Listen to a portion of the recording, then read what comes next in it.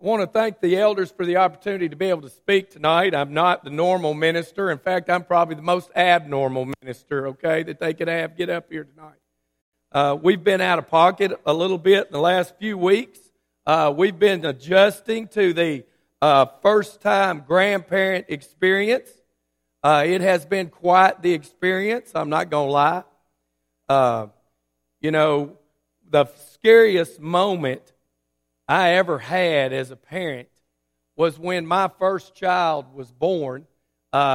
He was an emergency C-section because Kim's blood pressure had gotten so high. Her brother was getting married the next day, and baby was going to be born at any time, and so we had to go in the hospital, and they took him and they said, "Do you want to carry him to the nursery?" Well, of course I wanted to carry him to the nursery. Who doesn't want to carry their child to the nursery? And I was great until I got to the doors of the operating room. And then I had to stop. And the fear hit me right there because I knew what was on the other side of the doors. I knew what the world had in it. You know what I mean? I knew all of the good things about the world, but I knew all of the bad things about the world. And I think all of us that when we were parents for the very first time, we knew that they were our responsibility to raise them and guide them and protect them. So that was a scary time. Grandparents, not anything like that. I can tell you. I haven't been scared at all. Okay? He and I have had a little talk. He already knows. If he decides he wants ice cream, just let me know. If he decides he wants a toy, just let me know. Okay? We've talked about all of the things that we're going to do. But it is great to be able to experience that. And so we've been out of pocket several weeks because we're going back and forth and visiting and seeing him.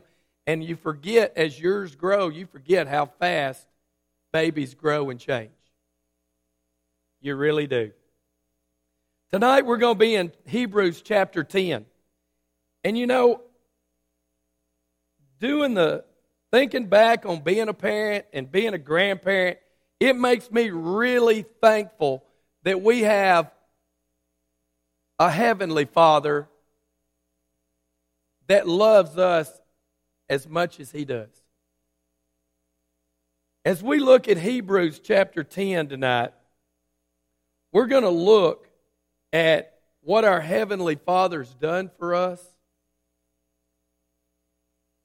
And we're going to look at what we need to do. Because we realize as parents that, man, there's some great times parenting. There's some rough times parenting too, isn't there?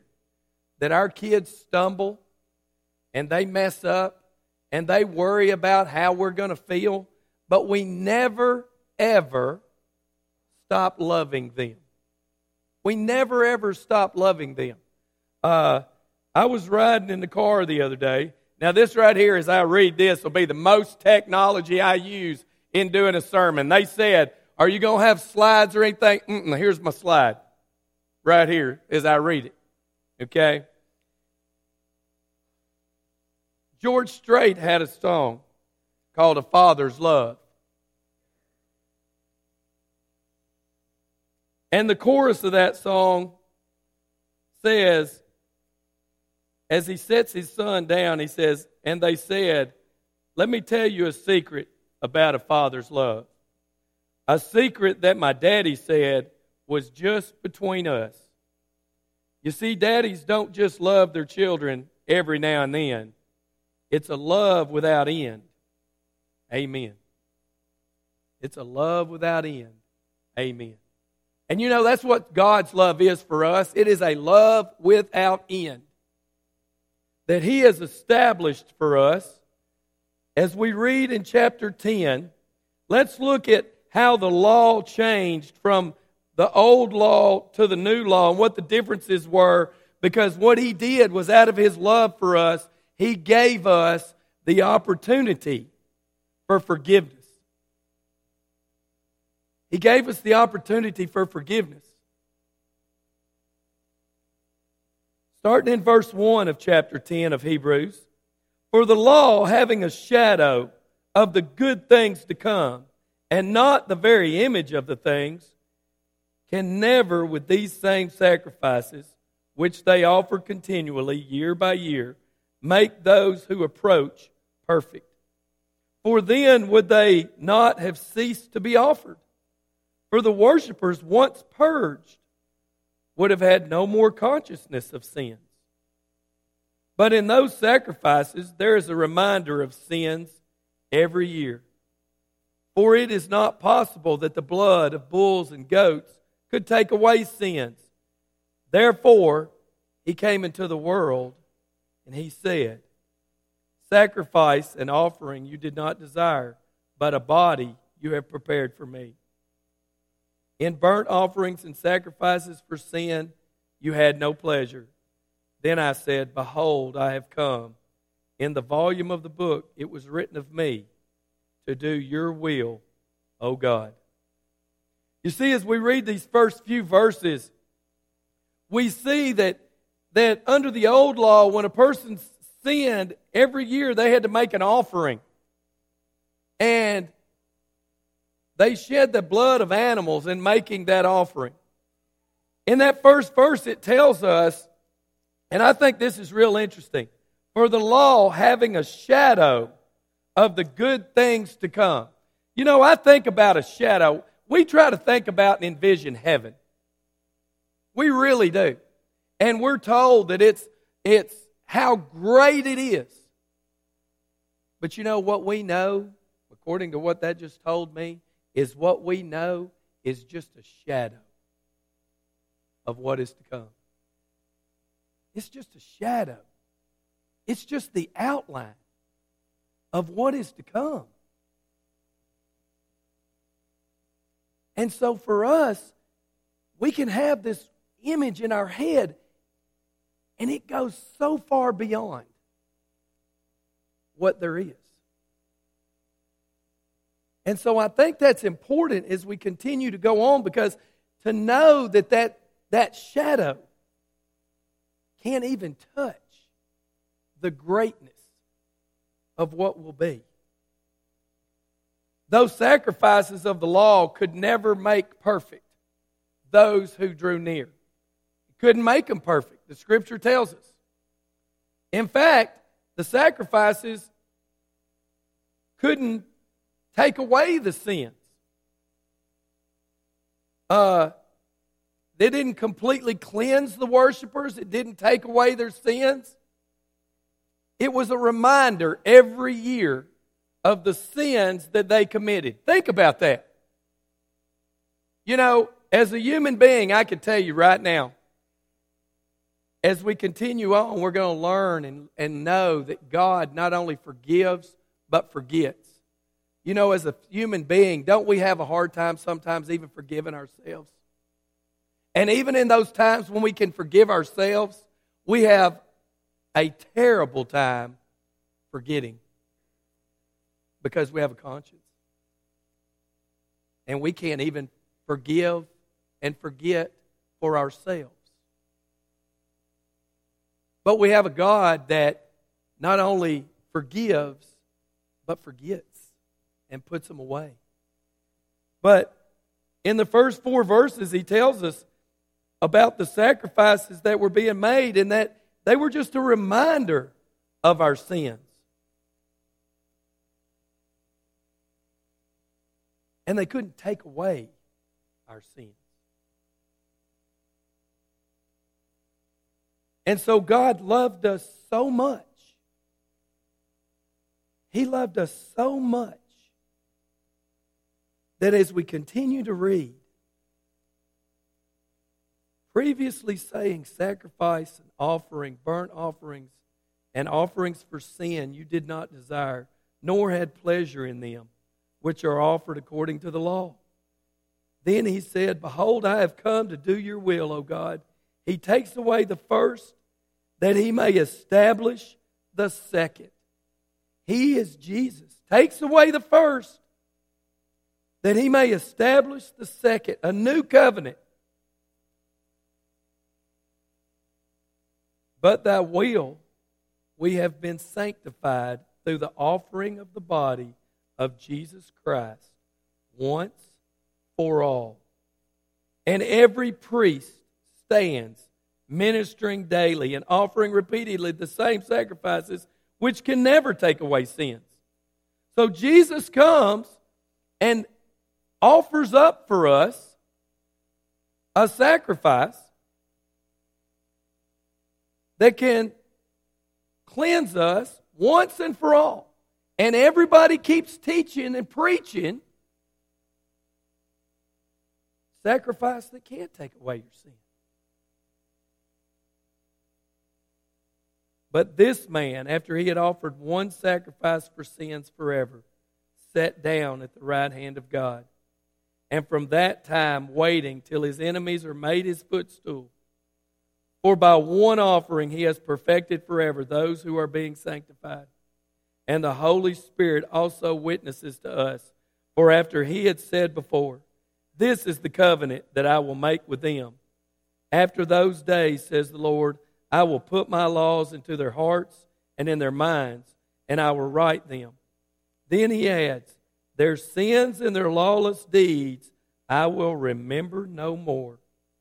Now where there is remission, where there is forgiveness of these, there is no longer an offering for sin. You see, he gave Jesus. Jesus gave his life on the cross to sanctify us, to cleanse us, so that there would be no more offering for sins, because his was the last that had to be given.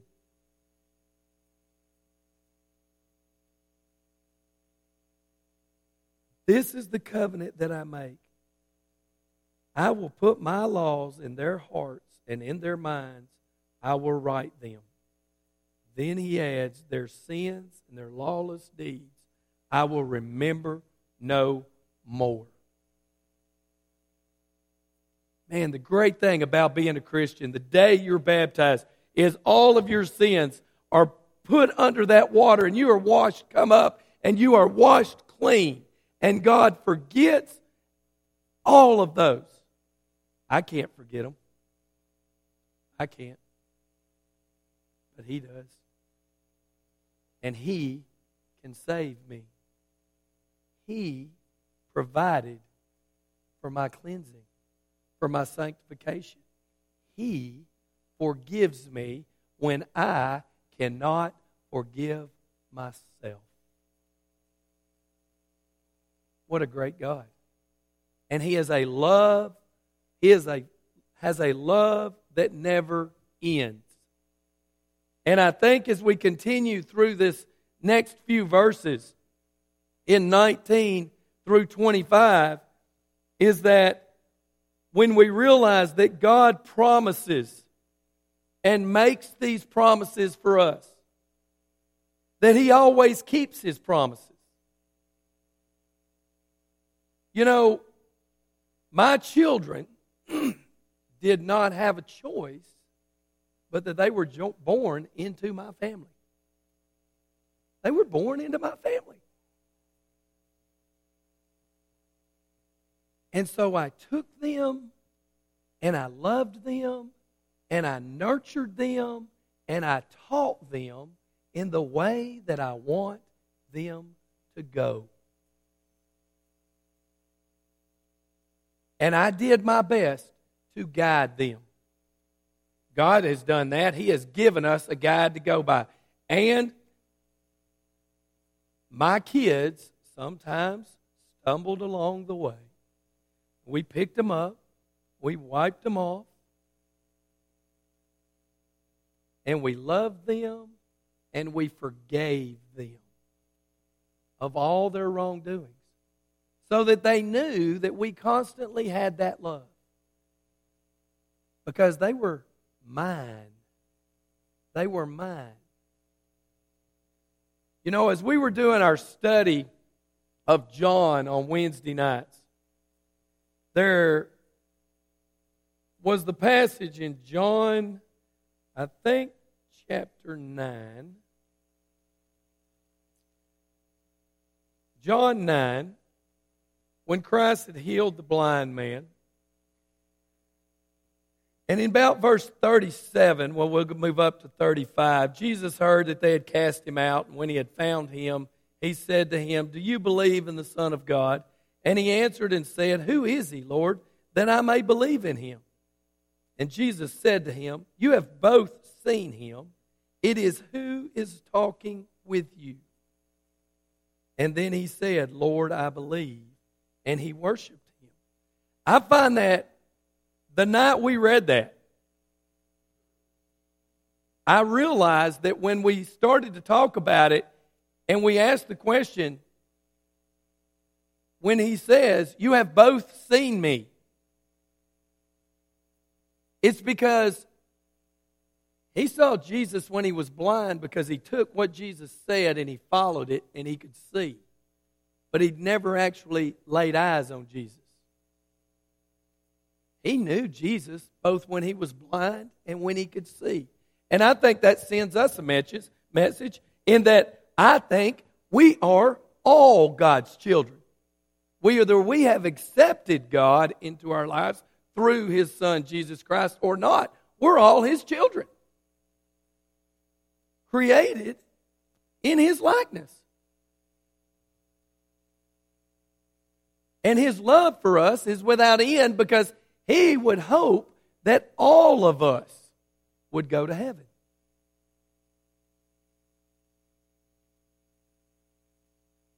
But all of us have not accepted his love. We have not put on his Son in baptism. We have not had our sins cleansed and forgiven, because we know what to do, but we hadn't done it. We know the right thing to do, but we haven't done it. Kind of like when we were kids and we were doing something we weren't supposed to, and all of us have experienced this, whether we were wrestling around, throwing ball in the house, pushed somebody, something got knocked over and got broken. Something got knocked over and got broken. We knew what we should do. We knew we should go to our parents and tell them what happened. But we didn't. We didn't go.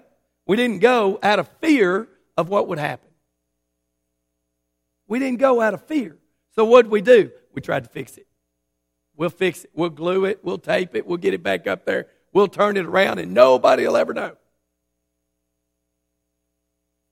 Mamas know everything. They know everything. They could tell it's been turned around because, I don't know, maybe they see the dust around it. Maybe they're just all OCD and they could tell something's like a half an inch off, something, but that thing's been moved. You know? Who moved my vase? Who's been messing around with it? And they get up there, wait a minute. This is broken. What happened? We didn't want to get punished. We didn't want to get punished. We were afraid of what would happen. And so maybe we tried to hide it. You know, we can't hide things from God. God sees us all the time. But as I read on in verse 19, therefore, brethren, having boldness to enter the holiest by the blood of Jesus. The ESV says having confidence. Having the boldness or the confidence to enter the holiest by the blood of Jesus. To enter the holiest of families.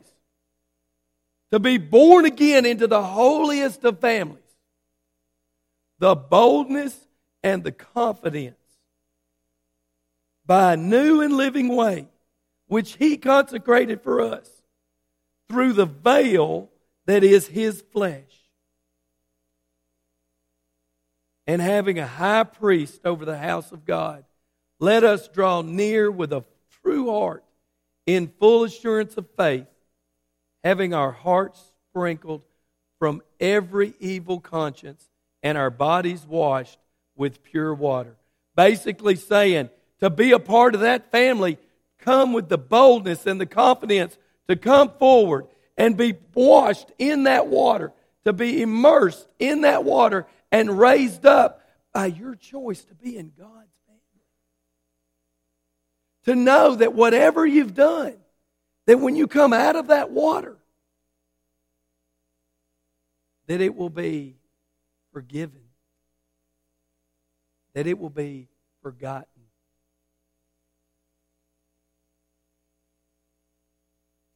That I'll be perfect, Coach Helton? No, because you're still a human being. You're not going to be perfect. You're going to make mistakes. You're going to stumble along the way. God is going to do what He can as a parent of His children to surround you with positive things, just like we do with our children, to encourage you to do the right things. But you're going to make mistakes. But it's the same God that you can come to and say, Father, I've stumbled. I've messed up. Will you forgive me? And His love is without end. He will forgive you every time you ask.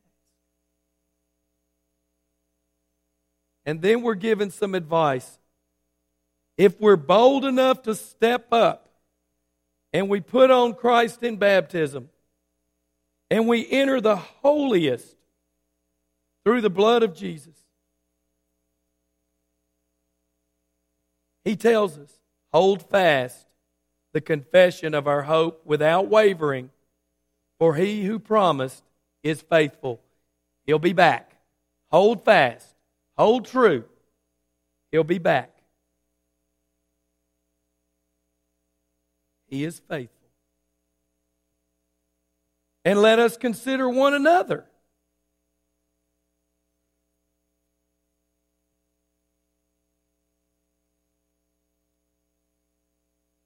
You ever thought about one of the best things that we can do is to figure out a way to encourage one another to stir love and good works? What can I do to love better? Who can I encourage to love more? How do I do that? I do that by loving you. You do that by loving me. Instead of the elders finding works for us to do, instead of the deacons finding works for us to do, maybe part of ours is to let us, all of us, find ways to stir good works for us to do. You and I. 2 or 3 of us can go in together and do a good work. 2 or 3 of us can go in together and show love to not only one another, but to other members of this congregation. On our own is what we're told to do. So we're told in advice to draw near in true heart, in full assurance of faith.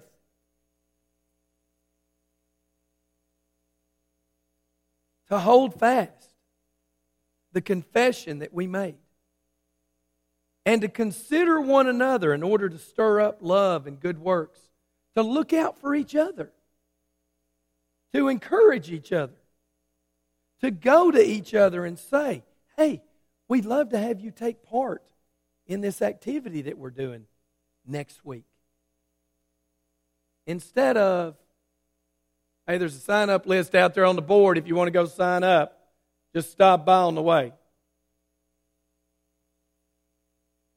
Okay. You know, sometimes it makes a difference when you individually stop somebody and say, hey, we did this last year.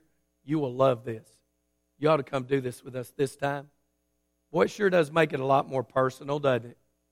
It makes it a lot more personal. And you know what you're doing? You're using love and good works to stir up one another. You're using love and good works to stir each other. That's what we're told to do here. That's what we're told to do. Not forsaking the assembly of ourselves together, as is the manner of some, but exhorting one another, and so much the more as you see the day approaching. Don't know when that day of judgment will be, do we, folks? Don't know. It's closer today than it was yesterday. We need to hold fast. The great thing I think about this congregation is that we are one big happy family. We're one big happy family. And we want everybody to be a part of this family. The family of God. What needs to happen? You need to have the boldness to come forward. If you've never put the Lord on in baptism, the boldness to come forward. Confess the name of Jesus Christ. Put on the Lord in baptism, to have your sins washed away, cleansed, to be sanctified, to be raised up out of that water as a new creature, an infant, a babe in Christ, but part of the family. Part of the family. To be loved and encouraged. Maybe you've put on the Lord in baptism. Maybe you are a Christian. Maybe you've stumbled along the way. Maybe you've got things on your heart that have held you back. Our God is a Father that has a love with no end, that will forgive us when we come forward and say, Father, I've fallen short. I've messed up. And He'll forgive you. And He'll forget about them. And you'll bring yourself back to the family. And we'll have a celebration just like for the prodigal son. You know, I think of how many times throughout the Scripture people messed up. And yes, sometimes things happen to them. But God never stopped loving them. He loved Adam and Eve. Jesus continued, no matter how many times Peter stumbled, to love him. And He will love us. We've got to have that boldness, that confidence to know that God's promises hold true. That through His Son, Jesus, we can go to God as we stand and sing.